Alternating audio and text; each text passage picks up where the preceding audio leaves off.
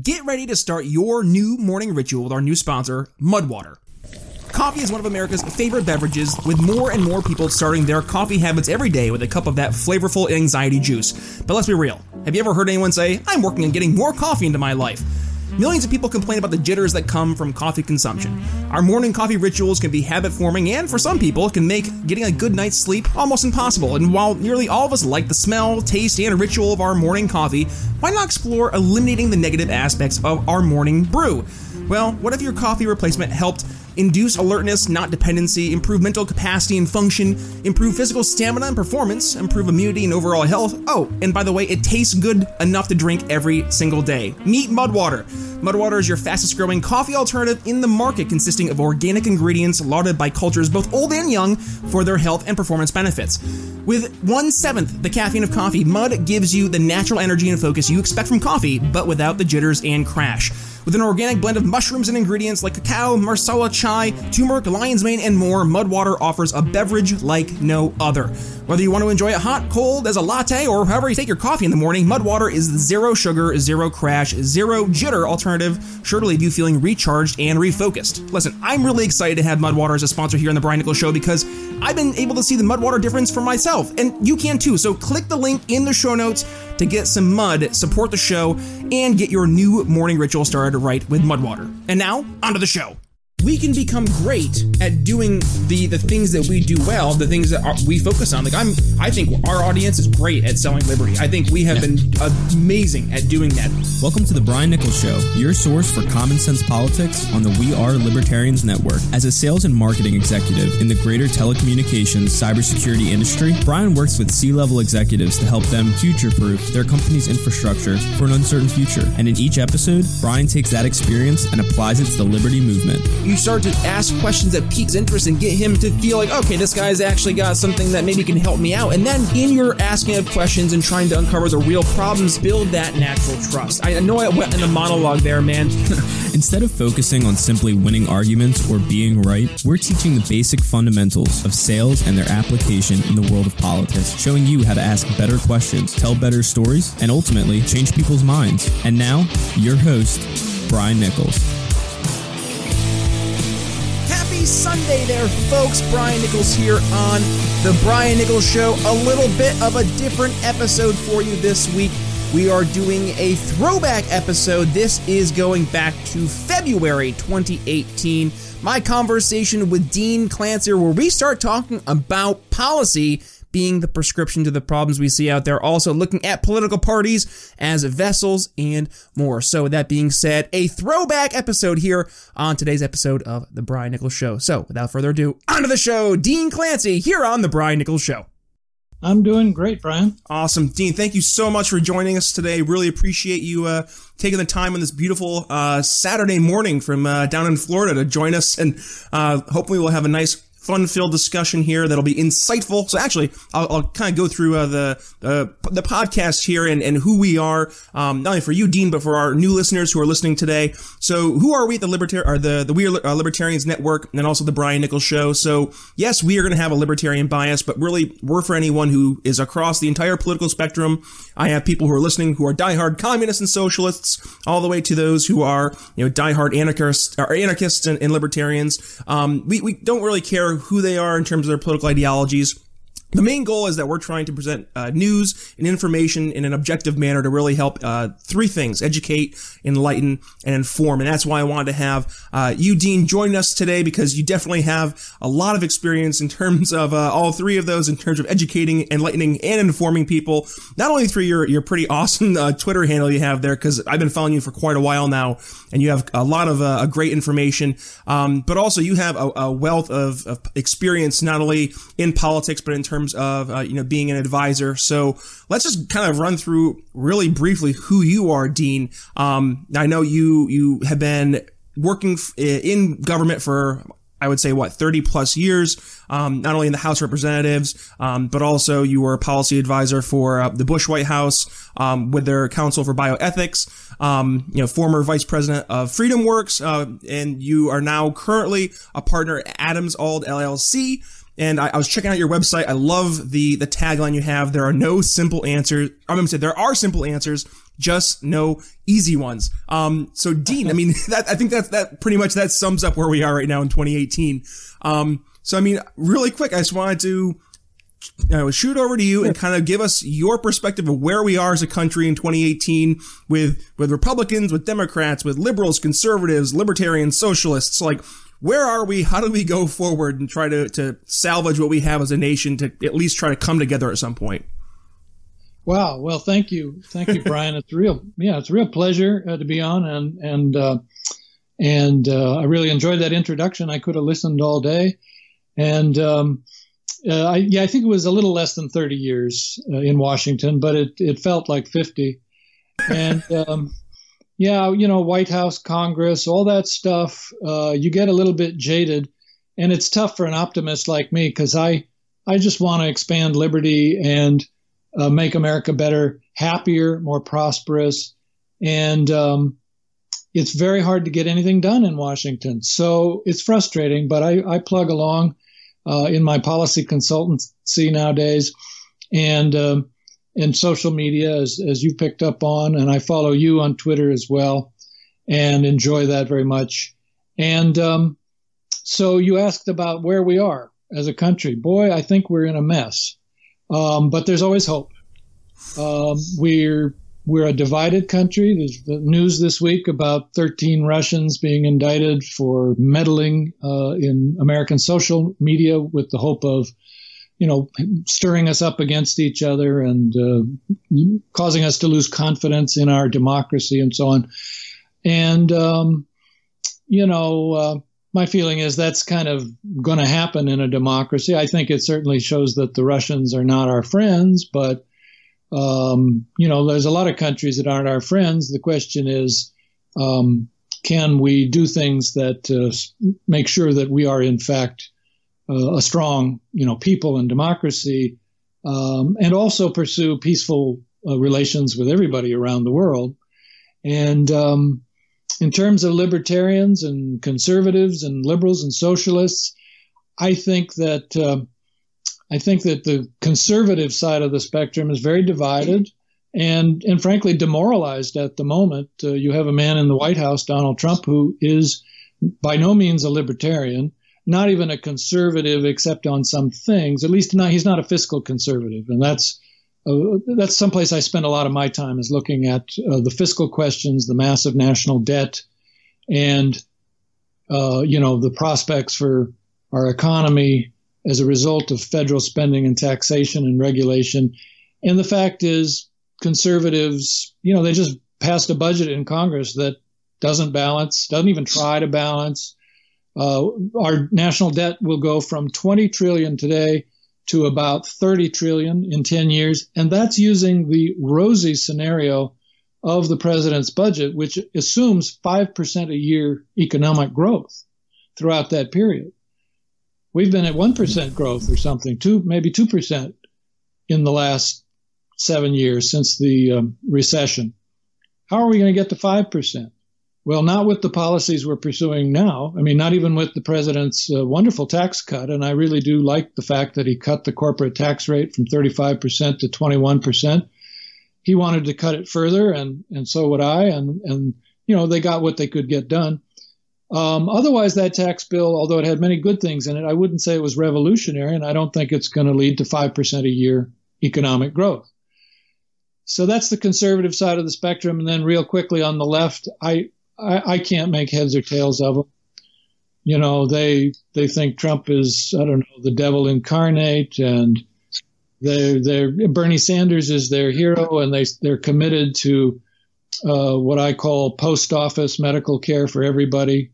We can all be in the healthcare equivalent of the DMV, but they believe in it and they love it, and they have no solutions, but they're really angry.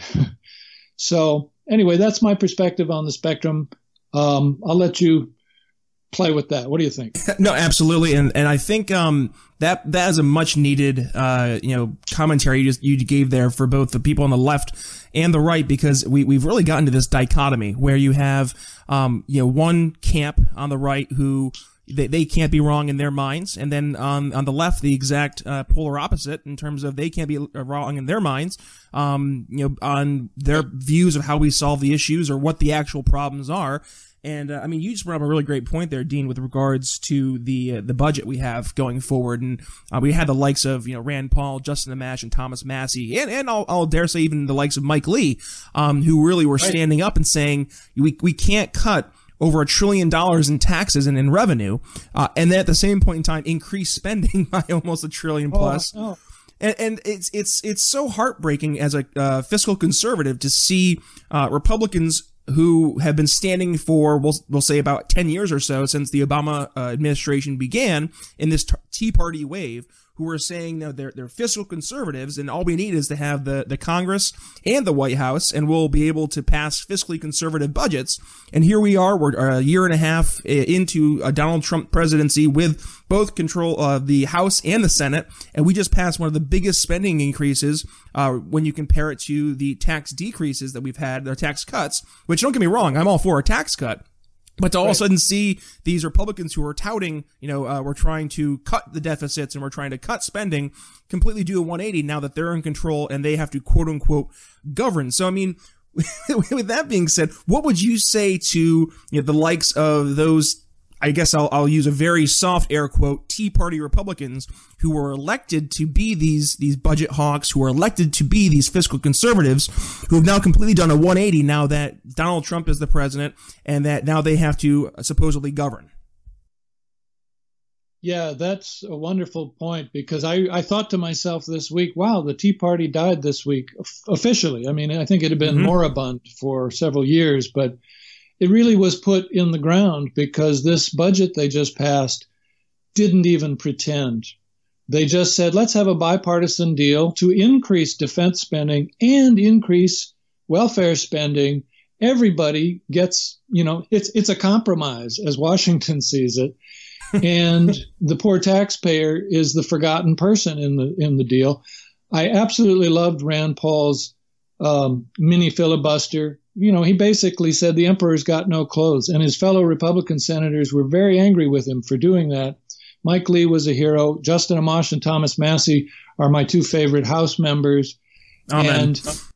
And because they actually just tell the truth. It's not like they're able to accomplish a lot because they are in a minority, but boy, they just stand up and tell the truth. And that is so unusual that it's courage, and, but the Tea Party is defunct, but a lot of these guys who got elected in 2010 and 2012 and 2014, Tea Party was the fashion of the moment, so they put on the Tea Party tricorn hat and grabbed a musket and posed. And then when, things changed, well, then suddenly they were a Donald Trump Republican or whatever. And, that's just politics. I think we should expect that. I think there's always hope. I think Republicans, unfortunately, are only fiscal conservatives and libertarian sounding when the Democrats are in power. Then they unite and they sound great, but when they're in power, they don't really do it. So, and we all know this. I mean, this has been a long-standing complaint, and it's a question of, well, what the heck do you do about it? And for me, it's a question of trying to get them to do the right thing wherever you can, when you can.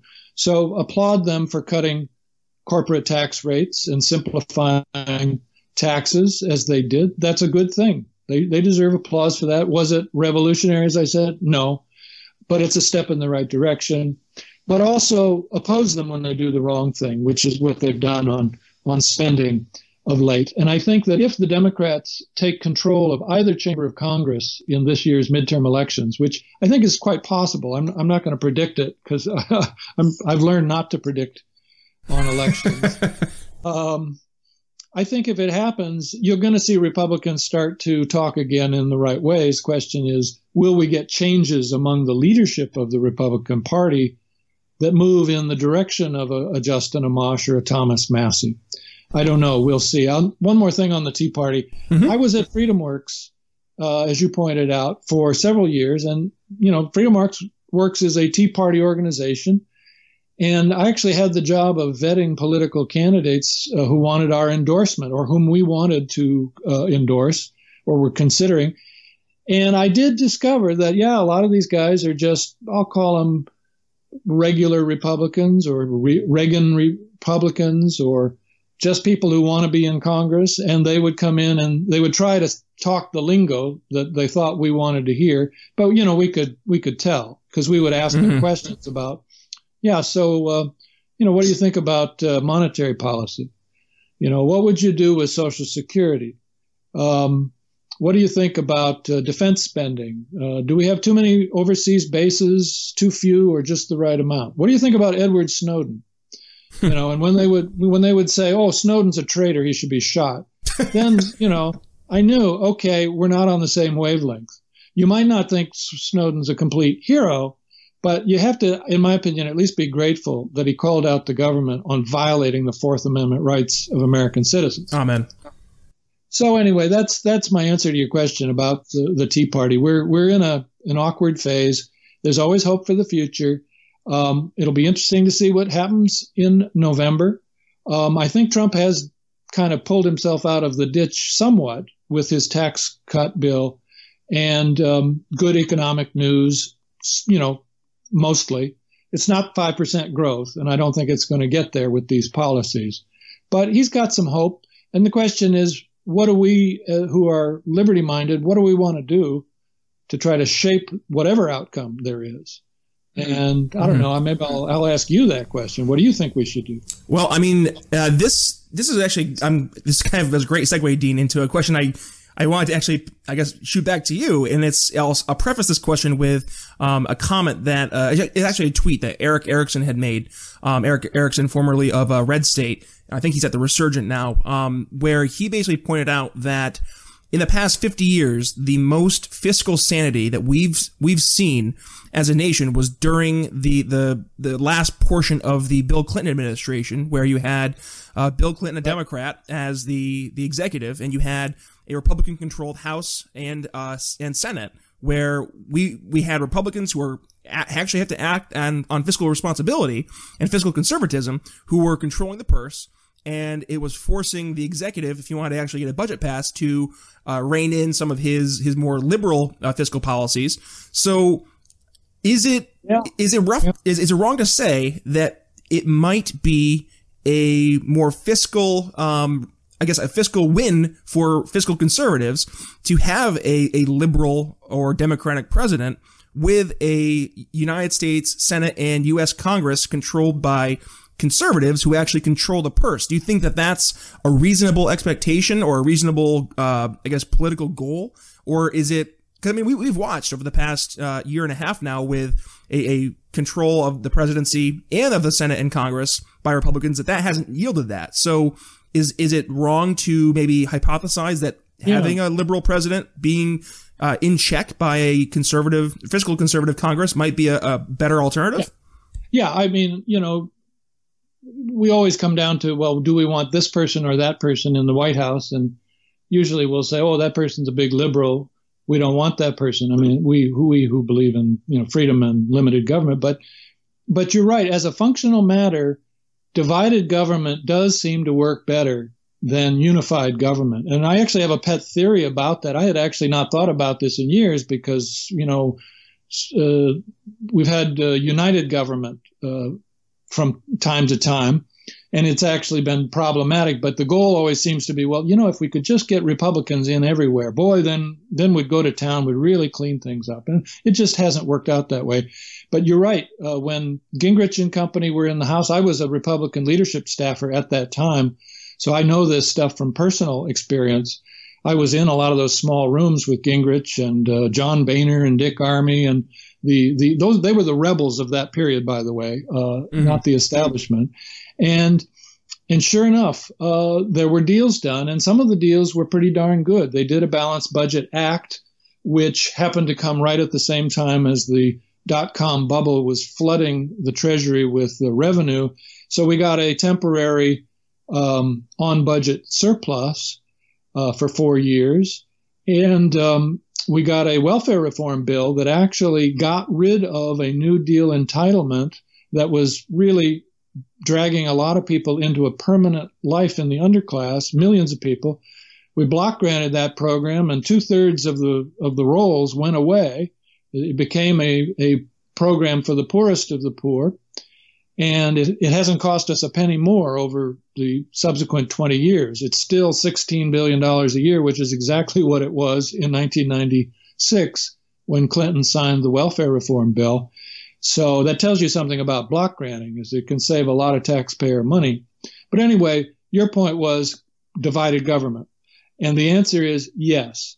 But I don't want a Republican president and a Democratic Congress, because then I think you get what you had with Richard Nixon in the 70s, where you got really liberal legislation through. And I guess you could argue that he made it, he softened the blunt edges. But I don't know. I mean, Nixon was not ideological. And so we got the left made a lot of gains then.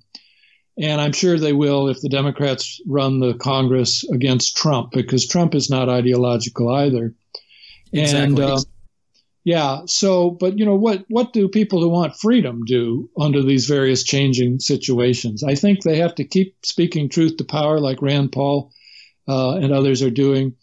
I think that the laws of mathematics don't change, so we can keep hammering on the fiscal conservative thing, and eventually there's going to be a stock market collapse and a loss of confidence in the dollar on our current trajectory. This crash is inevitable. It's just a question of when. We don't know when, but it's going to happen on our current path. We have to keep warning people about that.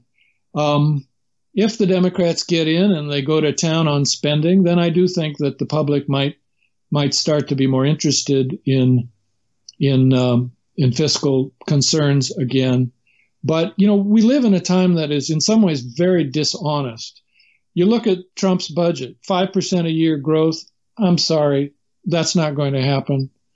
CBO, the Congressional Budget Estimators, on Obamacare, they were way off on their projections, but they refused to change them as new information came in. Why? Because they were ideologically committed to preserving Obamacare. I mean, that's the only interpretation I can put on their behavior. It was dishonest, in my opinion. Either that or amazingly incompetent. And so when you have lots of dishonesty on both sides of the political aisle, I guess what I'm getting to here is, the most important thing to do is keep speaking the truth. All right. So that actually will lead a very good segue into my next, my next question, but next bullet point that I wanted to cover here as well. So this network, the We Are Libertarians network, as you can, I guess, assume by the name, has a lot of libertarian listeners. So with that being said, a lot of libertarians that listen to this show are very principled, very ideological, and I believe they're in the right ideological frame of mind. The problem is that we have individuals in the libertarian movement, and more specifically within the greater Libertarian National Party, who they haven't had success in terms of bringing libertarianism mainstream. And I guess the closest we've really had in terms of having a libertarian moment in the United States was last election, where Gary Johnson and Bill Weld received the highest amount of votes than any libertarian presidential candidate ever. And I'd say before that, maybe Ron Paul back in 2012 running for the Republican nomination was the closest to having a larger libertarian moment. So right now in 2018, we have a lot of libertarian candidates who are still trying to run, which I still think is a great venture. I think libertarianism is probably there's a study that came out more recently that showed that a majority of Americans would self-identify as libertarians without having any titles placed on those views. But as soon as they had their views identified as being libertarian, they decided to identify either as Republican, Democrat, or independent/moderate. So I look at these libertarian candidates that are running under the Libertarian Party, and I feel hesitant in thinking that they have a chance in bringing these libertarian goals to a state and national stage. Now, I know you most recently endorsed Austin Peterson, who's running for United States Senate over in Missouri against Claire McCaskill.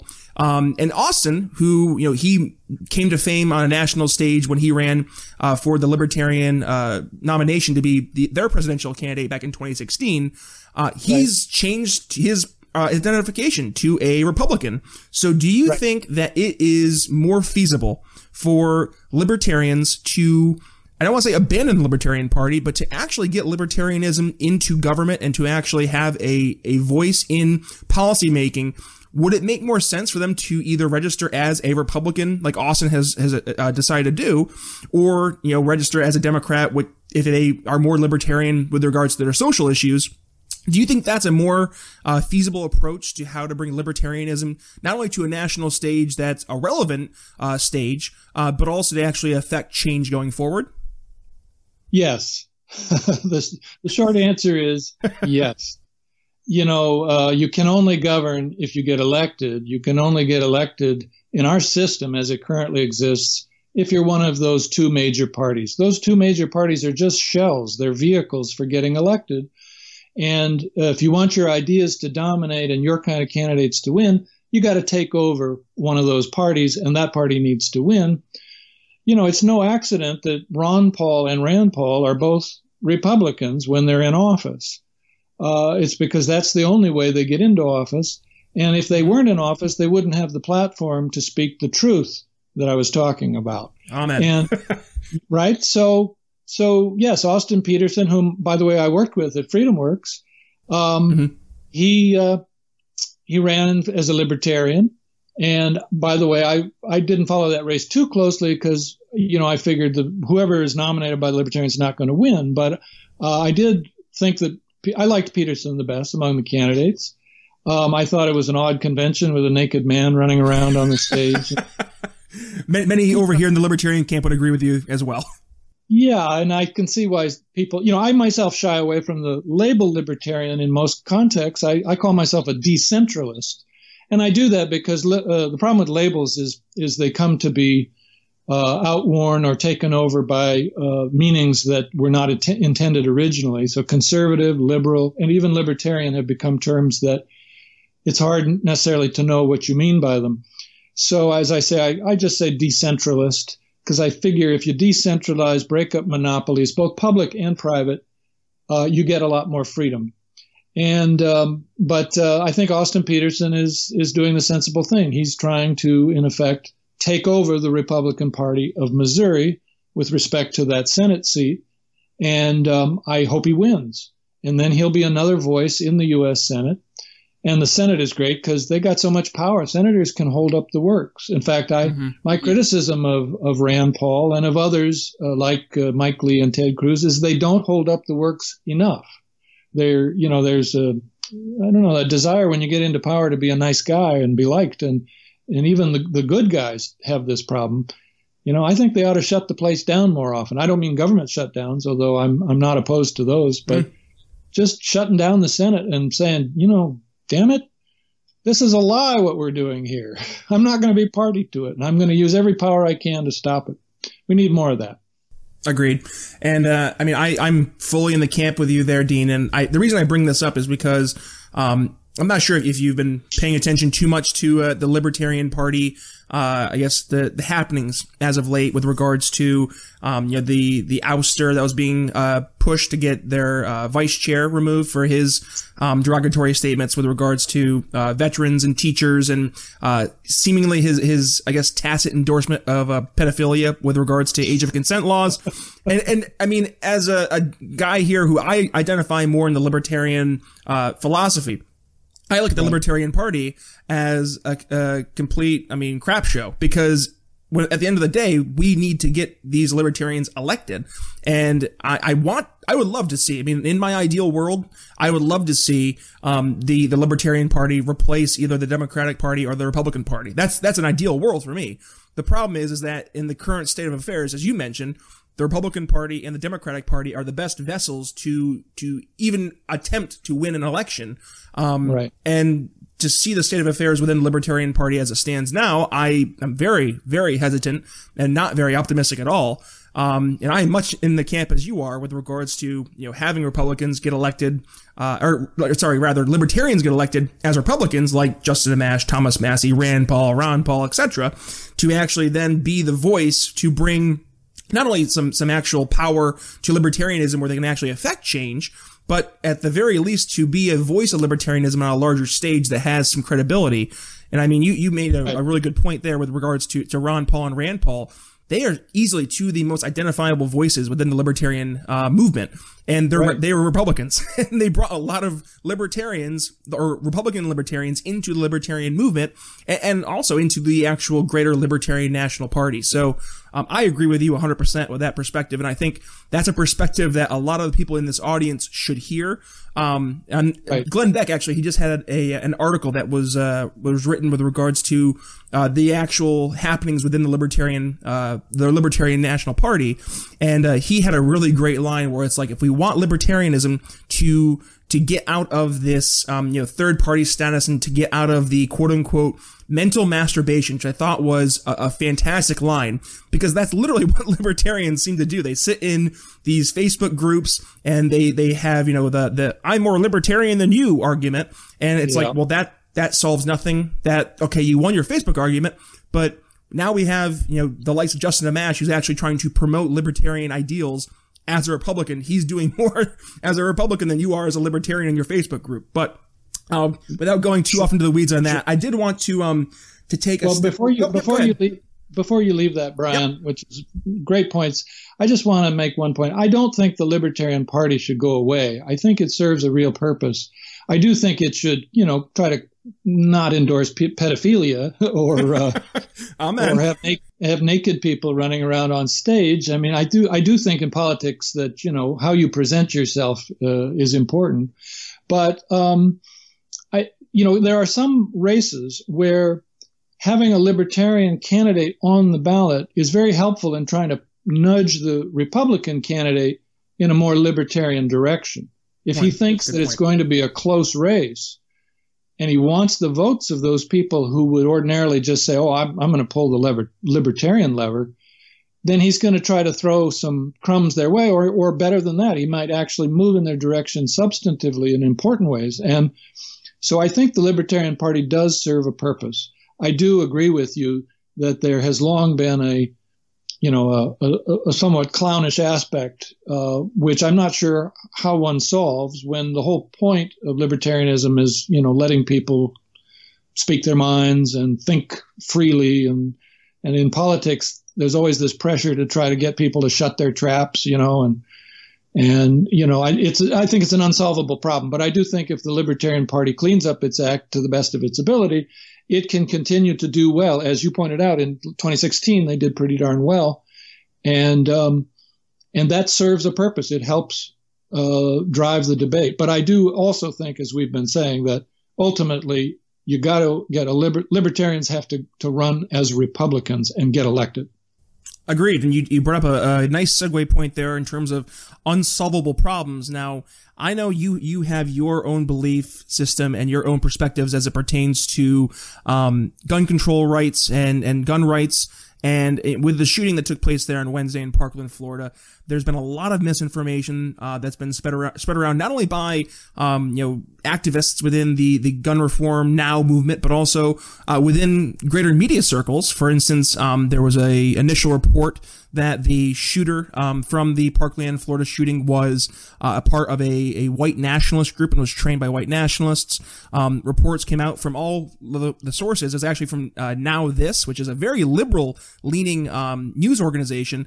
They actually debunked the mainstream media promotion of this notion that the guy was from this white nationalist group, saying is actually a 4chan trolling, and they were saying we're going to make these national mainstream media outlets think that this guy was a white nationalist, and then they were bragging afterwards, saying, "See how easy it is to manipulate the media." And I think right now, after this shooting, we have a lot of misinformation. We have a lot of sensationalized viewpoints in terms of how to I don't want to say fix, but how to at least address these issues. And I went through a very in-depth interview last week. I guess it was on Thursday. It feels like it was last week. With one of my friends who was a very diehard liberal in terms of how he would fix, air quote, fix the gun control issue. So I want to get your perspective, Dean, in terms of, I guess, where we are as a country with regards to mental health, gun issues. How do we solve this going forward? Is there a way to solve it? So based on your experience, not only, within your Washington experience, but also just your experience in politics, how do we address this solution going forward? Wow. Yeah. I think that these shootings really give the gun controllers and the socialists, they seize on these. Barack Obama pops up every time and says, "Whoa, we just need common sense gun safety laws." And of course, that's a euphemism. What he wants is to confiscate everybody's guns. He can't say that because it's not politically popular to say it, but that's what he's thinking, and that's what a lot of these people are very angry. And whenever there's a shooting, it's natural to become angry. I become angry, but they immediately rush to, how do we get rid of everybody's guns? Now they just talk about, well, we need some gun reforms or we need gun control, but they don't actually want to solve the problem, because when you start saying, well, you know what? 99% of us who have guns never shoot anybody with them, and we have a natural right to defend ourselves. And we also, by the way, have a constitutional right enshrined in the Second Amendment to have guns for our defense. Mm-hmm. And that is, in fact, an essential pillar of liberty. That is, say, to limit the government, you got to be able to shoot back occasionally if necessary. Yep. And so they want to define the problem as the gun. And I think we have to define the problem as the shooter. And a lot of these shooters are crazy people. And some of them are terrorists, jihadists, or what have you. The whole question should just be, okay, how do we keep that person from shooting a gun? And we've got more gun control laws than you can shake a stick at.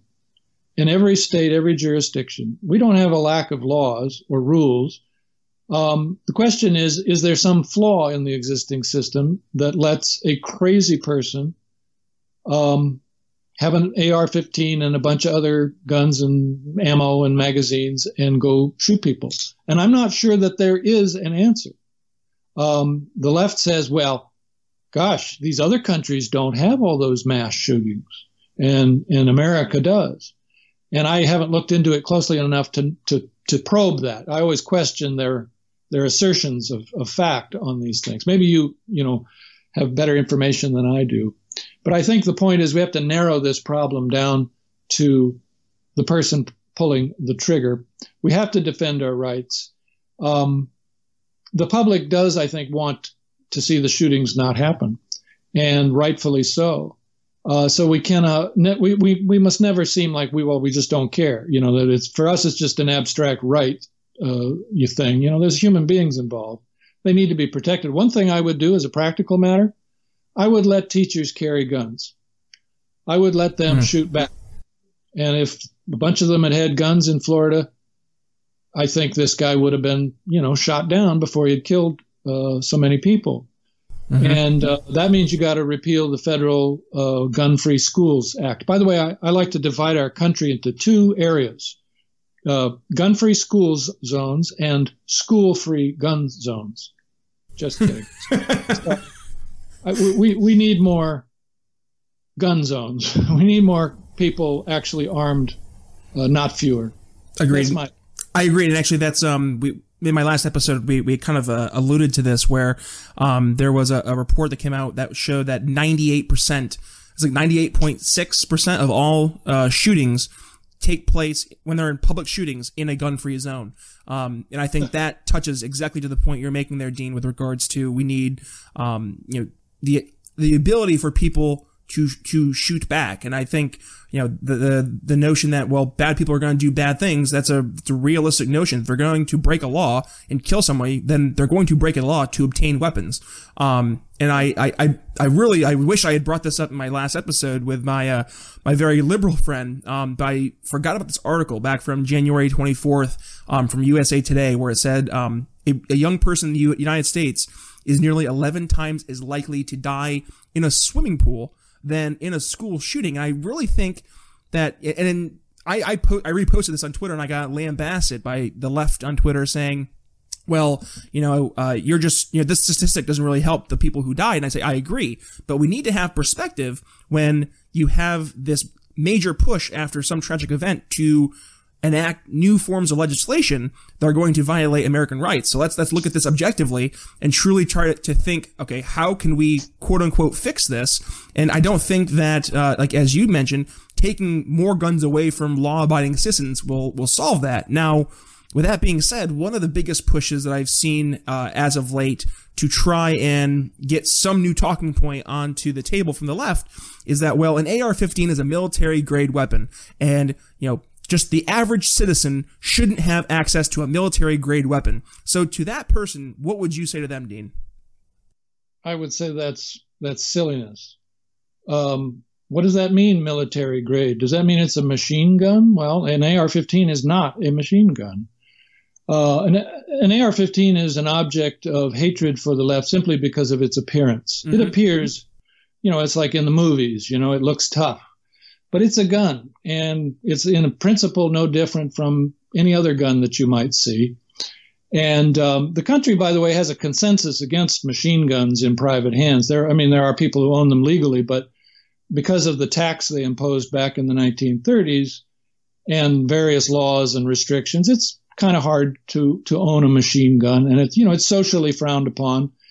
And I'm not sure what the exact laws should be on that, but I certainly don't think we should ban guns based on their appearance.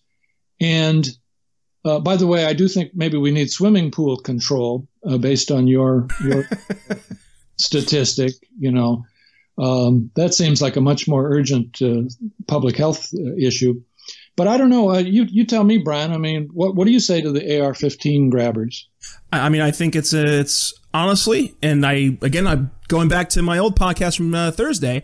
I honestly think that a great push there on the left with regards to, this notion now and this new narrative of military grade weapons not being in the hands of your average citizen, it honestly comes down to an ignorance with regards to guns. And I say ignorance not right. in a mean or derogatory sense. I mean it in truly the left does not understand about the basic functionality of guns. They look at, AR-15, or they look at, you name the weapon. They look at a gun as a scary object that should never be in the hands of someone because it can kill someone.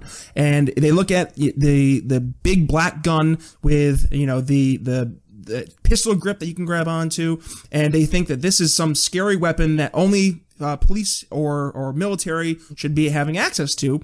But they don't understand when they hear the word semi-automatic. That means that it's not you pull the trigger and 700 bullets spray out in a minute. It means you pull the trigger once and one bullet comes out. They see the word automatic and they instantly think it's some devastation weapon. That's a classic example of unfortunate labeling, and maybe we may need a new term besides semi-automatic, because it sounds like automatic. Yep, exactly. And one thing that and this is a good segue into my next point here, is that I hear a lot of people on the left, as soon as these tragedies happen, their immediate reaction is to say, we need to do something. If we don't do something, we're all complicit in this happening again in the future. Right. And I always just say, okay, what should we do? And what policy would prevent this from happening in the future? Now, to that, I always hear the response, well, we should have a gun ban on AR-15s, or we should have a gun confiscation from people, or we should have mental health checks for people who obtain these weapons. But then when we look at the fact checks, it turns out in all these various examples that either A, the person illegally obtained the weapon and they should have had based on the laws that are already in the books, or B, they were flagged as being a potential threat, and the FBI or the various government agency dropped the ball, as that turns out to be the case here in Parkland.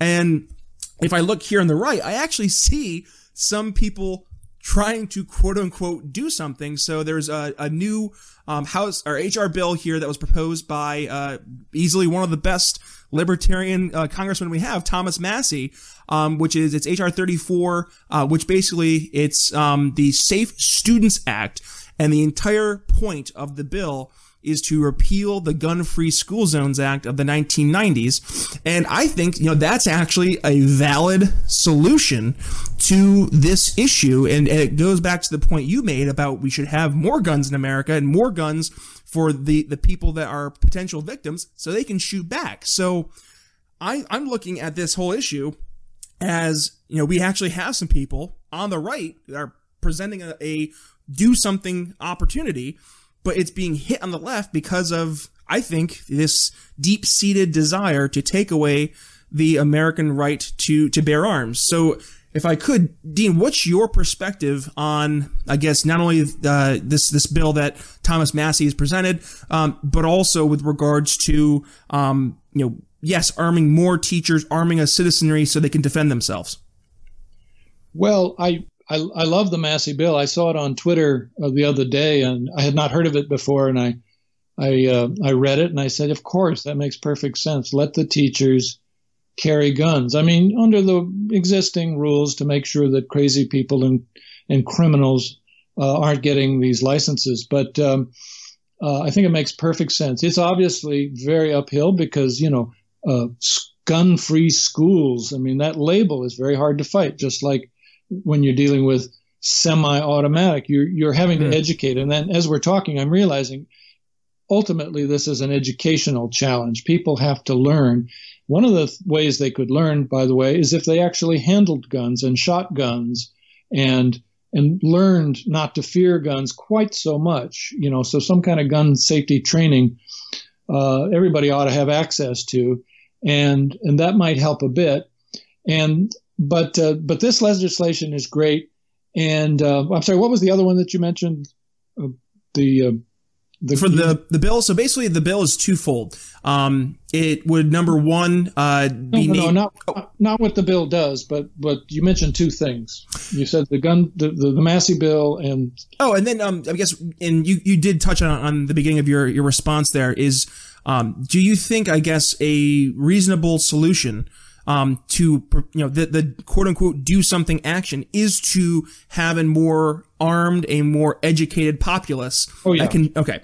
Okay. So in a sense, I've already answered it, but I got confused. Sorry. No, it's okay. So more education and getting basically more people have to be allowed to be carrying in public places, including places like schools, because that makes it harder for the crazy people and the criminals to get away with it. And the criminals are going to calculate and think, well, it's too risky. The crazy people, you're never going to be able to stop entirely. You're not going to be able to. But you can at least try to shoot back, as we've said, when they do. And I know what I wanted to say additionally. Ultimately, we also need to view this through the lens of the Constitution. The Second Amendment really is an important thing. And not just the Second Amendment, all our rights under the Constitution, the ones it recognizes, we don't get our rights from it, but it recognizes certain important rights, including the right to defend ourselves. Maybe that's part of the argument is we have to always focus on people have a right to defend themselves against these crazy people, so that we focus less on the gun and more on more on the shooter. More on the shooter and also more on his victim. The victim ought to have a gun too. And the fact is the Second Amendment is there so you can defend yourself and so you can defend your liberty. Amen. And we should talk about both of those things. Agreed. And one thing I think going forward would be a really great tool for those on the right in terms of trying to help educate, but also for those on the left to they themselves become educated with regards to guns. Stephen Gutowski, who's a phenomenal gun advocate on if you go to the Free Beacon, he's a great staff writer, but he is I would say one of the top people I would reach out to for issues regarding. Can you repeat the name? Yep, Stephen Gutowski. And you can follow him on Twitter. It's at Stephen Gutowski. And he actually just retweeted a Google Doc that he has made that is a phenomenal resource for those on the right to help educate those on the left in terms of what the issues as it pertains to guns, what the verbiage means, to give them accurate statistics. And he actually made it a point to make this gun reporting resource as non-political as possible. The goal really is to help explain terminology, to give relevant statistics, to give what the current laws are. And then the best part is that he has gone through and he has done footnotes for every single fact or piece of information he has laid out, so it can be verified, fact-checked, and they have this as a resource to make sure that people are both not only in the media, but also people who are arguing either in favor of or against gun control advocacy. We can all at least have some accurate information. Yeah, so, I mean, it's a great resource. It's a great Google Doc. Anyone can access it. So I really think that's a phenomenal tool. Yeah, thank you for that. I will download that. That is a wonderful service to just gather the facts in one place where the citizen can say, now here's the truth about this situation. Yep. That's a wonderful thing. And I think it's really helpful too. And I mean, there was a Daily Wire piece that came out after this shooting, that was in response to the allegation that was pushed by like the likes of ABC News, that basically said that this is the 18th shooting that we've had here in 2018. And it's like, no, this isn't the 18th school shooting. This is nothing of the sorts, actually. And they went through, line by line, showing exactly, what was being classified as a quote unquote school shooting. And it was, an accidental discharge of a weapon, from someone like in the parking lot, and somebody who committed suicide in their car on a school parking lot. Like, these aren't school shootings. I think that is where those on the right, they plant their flag on this notion of fake news. And I mean, that right there, I think it was a crown jewel example of truly what is being viewed as fake news and how misleading and manipulative that statistic was. And that stat went viral, saying it was the 18th school shooting. I saw it too, and at first I didn't even think to question it. Only after a while did I think to myself, wait a minute, we're only in February. How could that be? I would have heard about these shootings. Yeah, exactly. And that's why I think, to have, because I think as conservatives and as libertarians, we want to defend our positions, and we kind of we root ourselves in the philosophical and the ideological approach to why we believe what we believe, instead of actually saying, okay, you know what, let's arm ourselves with verifiable resources that are irrefutable, they're fact-checked, they're based in statistical evidence. Let's go ahead and use this. And I think, like I said, Stephen Katowski's his nice Google Doc that he established as a credible source that's not, it truly is nonpartisan. I went through it last night and looked at everything in there. There's nothing of the sort that would lead you to believe that he wrote this with a pro-gun stance. And I think that's really valuable for us when we're trying to engage those in the left, to educate them with truly fact-based statistics. That is so true. And as we're talking, it occurs to me maybe really what we have to do in this age of social media, where the lie can be way down the road while the truth is still tying its shoelaces, is we have to all become fact checkers. We can't just wait for the professional, self-proclaimed fact checkers, who are often liberals, to tell us what's true. And of course, that we also have the responsibility not to just believe everything we happen to see on Twitter or Facebook. And because like that 18 shootings thing, at first I thought, I didn't think to question it, but I should. We should all be very skeptical of these claims until they come from an authority we can really trust.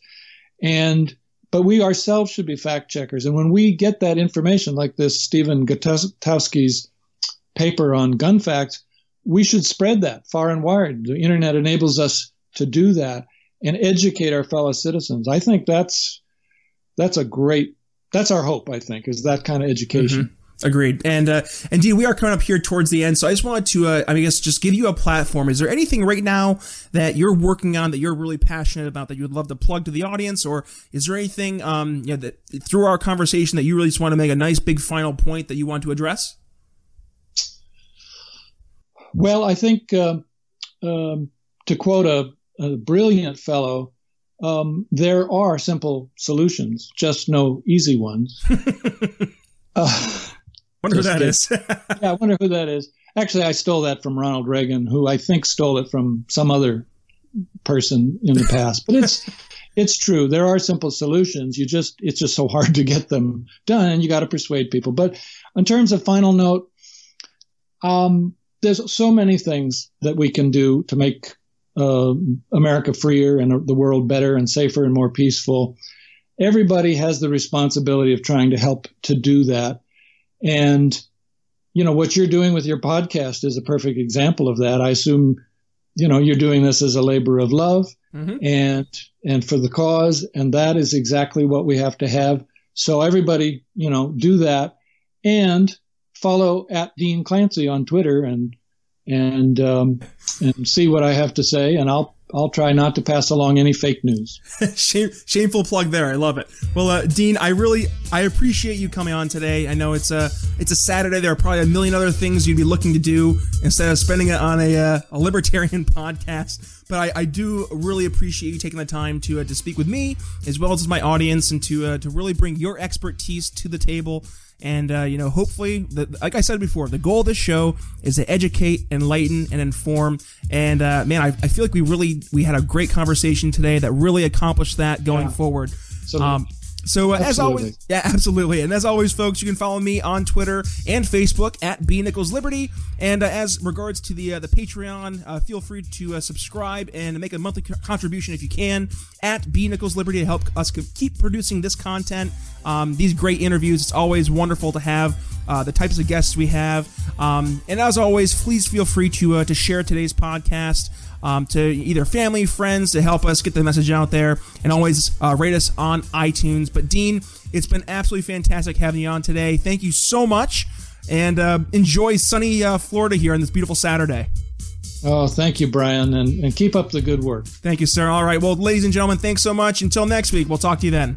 Have you checked out the new Brian Nichols Show collection over at Proud Libertarian? Head to briannicholsshow.com/shop and you can grab some amazing Liberty swag that will definitely help pique some interest. From our Good Ideas Don't Require Force snapbacks, Alexa Overthrow the Government t-shirts, Question Everything mugs, and of course our ever popular Don't Hurt People, Don't Take People's Stuff bumper sticker. The Brian Nichols Show shop over at Proud Libertarian has all the Liberty swag you need. And hey, if you're looking for more awesome Liberty apparel, check out the rest of the amazing Proud Libertarian store while you're over there. And be sure to use code TBNS at checkout to get 10% off your entire order. That's right, 10% off your entire order from Proud Libertarian, including everything over at the Brian Nichols Show shop. And all you have to use is code TBNS at checkout. One more time, head to briannicholsshow.com/shop and check out the brand new Brian Nichols Show store over at Proud Libertarian and use code TBNS at checkout for 10% off your entire order. Thanks for listening to The Brian Nichols Show. Find more episodes at briannicholsshow.com. Who likes going to the grocery store? You have to pick up the car, head to the store, shop amongst the COVID-y masses, stand in line for hours at checkout, then drive all the way back home only to have to lug your groceries into the house. Well, what if you were able to get all your groceries delivered right to your door with savings up to 50% off of the big guys? Brian, your Thrive Market order has arrived. Thrive Market is one of the top grocery store alternatives on the market, featuring hundreds of products for specific diets and lifestyles. So, you eating paleo or Whole30, or you living that keto life? Perhaps you have celiacs like yours truly and you want some gluten-free options that actually taste good. Side note, Thrive literally has one of the best gluten-free pizza crusts I've ever had. Literally have it every single week. And here's what's even better. Not only do all orders over $49 get free shipping, but members of the Brian Nichols Show audience get 20% off their first order, plus get 1 month of their Thrive membership for free. So head over to the show notes and click the link for your exclusive Thrive Market offer and start skipping the grocery store today. Audio production for The Brian Nichols Show is brought to you by DB Podcast Audio. Learn more by emailing inquiries to William at dbpodaudio.com.